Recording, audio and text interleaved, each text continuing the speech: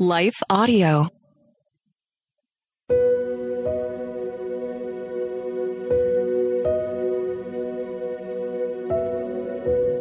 Hello. Thank you for listening to Your Daily Bible Verse, the podcast that examines one verse each day to learn more about God and His will for us.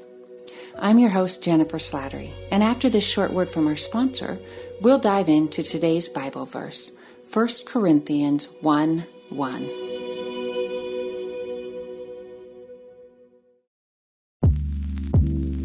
Did you know that the Salvation Army not only provides services to those in need, but we also produce a network of Christian podcasts you can listen to on your favorite podcast store?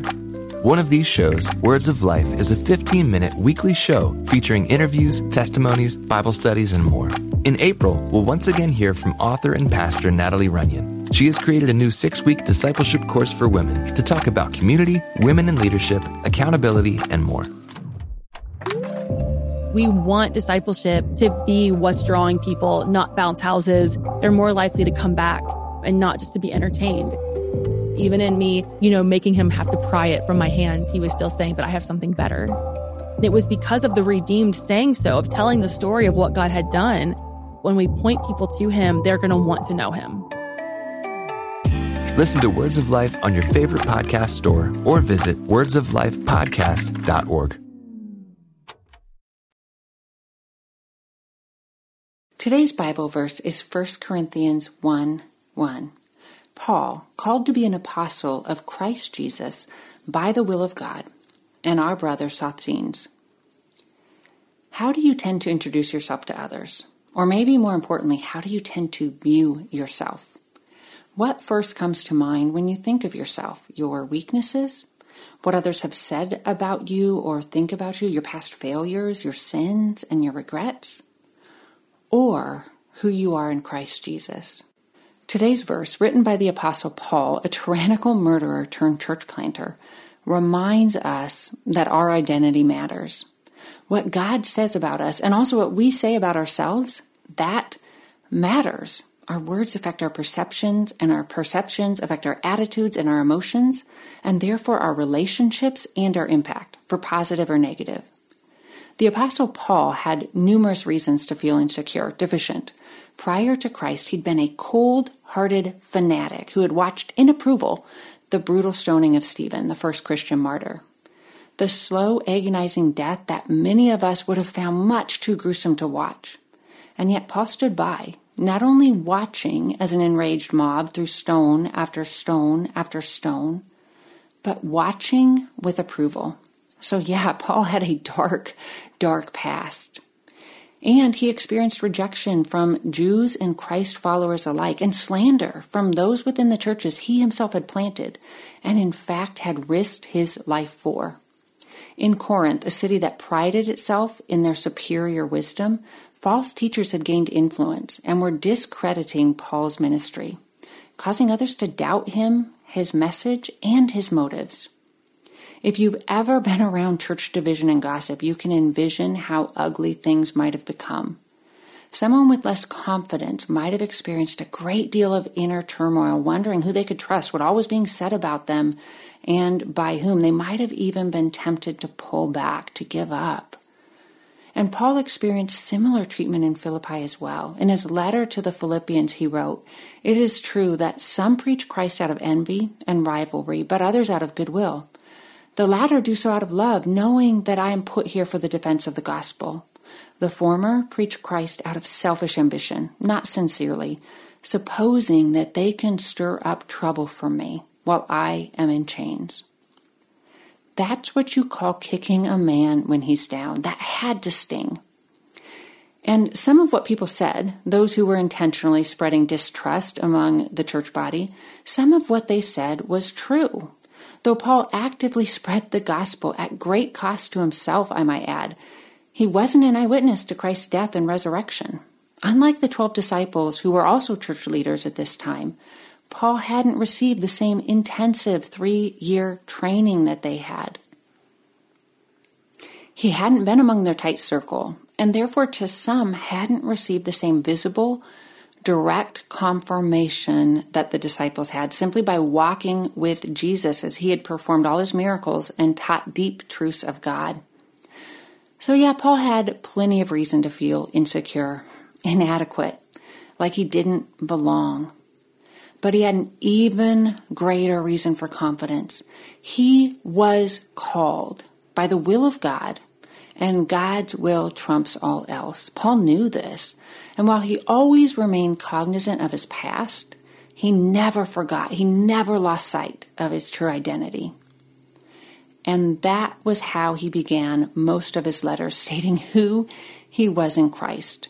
To the Romans, he wrote, Paul, a servant of Christ Jesus, called to be an apostle and set apart for the gospel of God.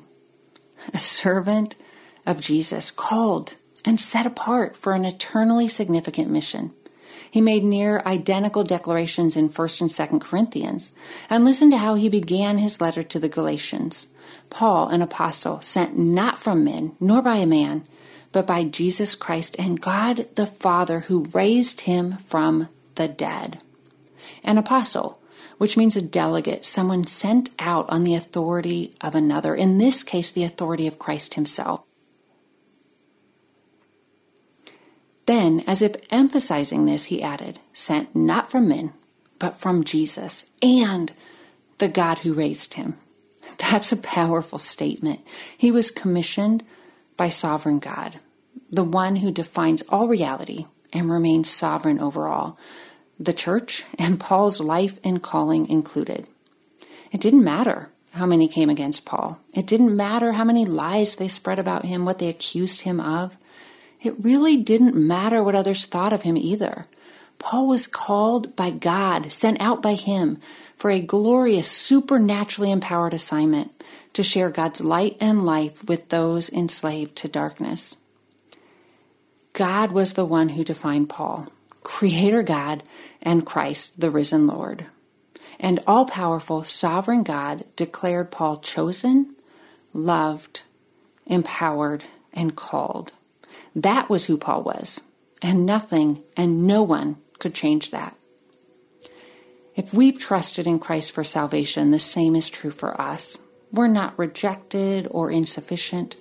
We're chosen and called to live that truth out. The more we realize this, the more we learn to live in our true Christ-centered identities, the more we grow in confidence and effectiveness, understanding that we have nothing to prove and no reason to feel ashamed or insecure. Let's pray. Father God, thank you for choosing us and for declaring us called, set apart for you, and sent out on your authority. The next time we're tempted to pull back in insecurity or to lash out in defensiveness, help us to pause and connect with you, and then fill our hearts with your confidence-producing truths.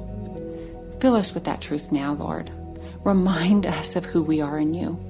Help us to see ourselves as you see us and to rest secure in who we are and who you've called us to be. Our calling doesn't depend on other people's opinions or actions, but instead on your authoritative word. In the name of your victorious Son, Jesus, we pray. Amen. Thank you for listening to Your Daily Bible Verse, a production of Life Audio and the Salem Web Network. If you enjoyed this episode, would you leave us a rating and review in your favorite podcast app? It helps us connect to more listeners like you. This episode was produced by Kelly Gibbons and Stephen Sanders, with executive oversight by Stephen McGarvey. We want to thank our wonderful hosts, Jennifer Slattery and Grace Fox. You can hear more from Jennifer by visiting jenniferslatterylivesoutloud.com. And you can find out more from Grace by visiting gracefox.com. For more inspirational, faith-affirming podcasts, visit lifeaudio.com.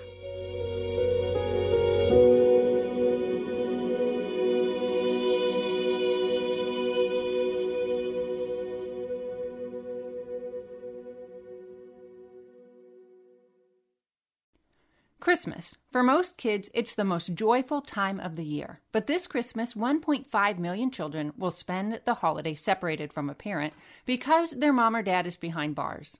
Prison Fellowship Angel Tree needs churches in our communities to volunteer to bless local children with a gift, the gospel, and a loving message from their parent.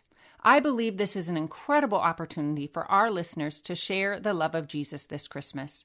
Many of Prison Fellowship's partner churches continue ministry to local Angel Tree families after Christmas is over. Through this ongoing care, Prison Fellowship Angel Tree strengthens and encourages families every day. Angel Tree wouldn't be possible without the help of faithful volunteers. If you're ready to make an eternal impact in your community, please register today at angeltree.org/church. That's angeltree.org/church. Miracles are everywhere. Let our adventure begin!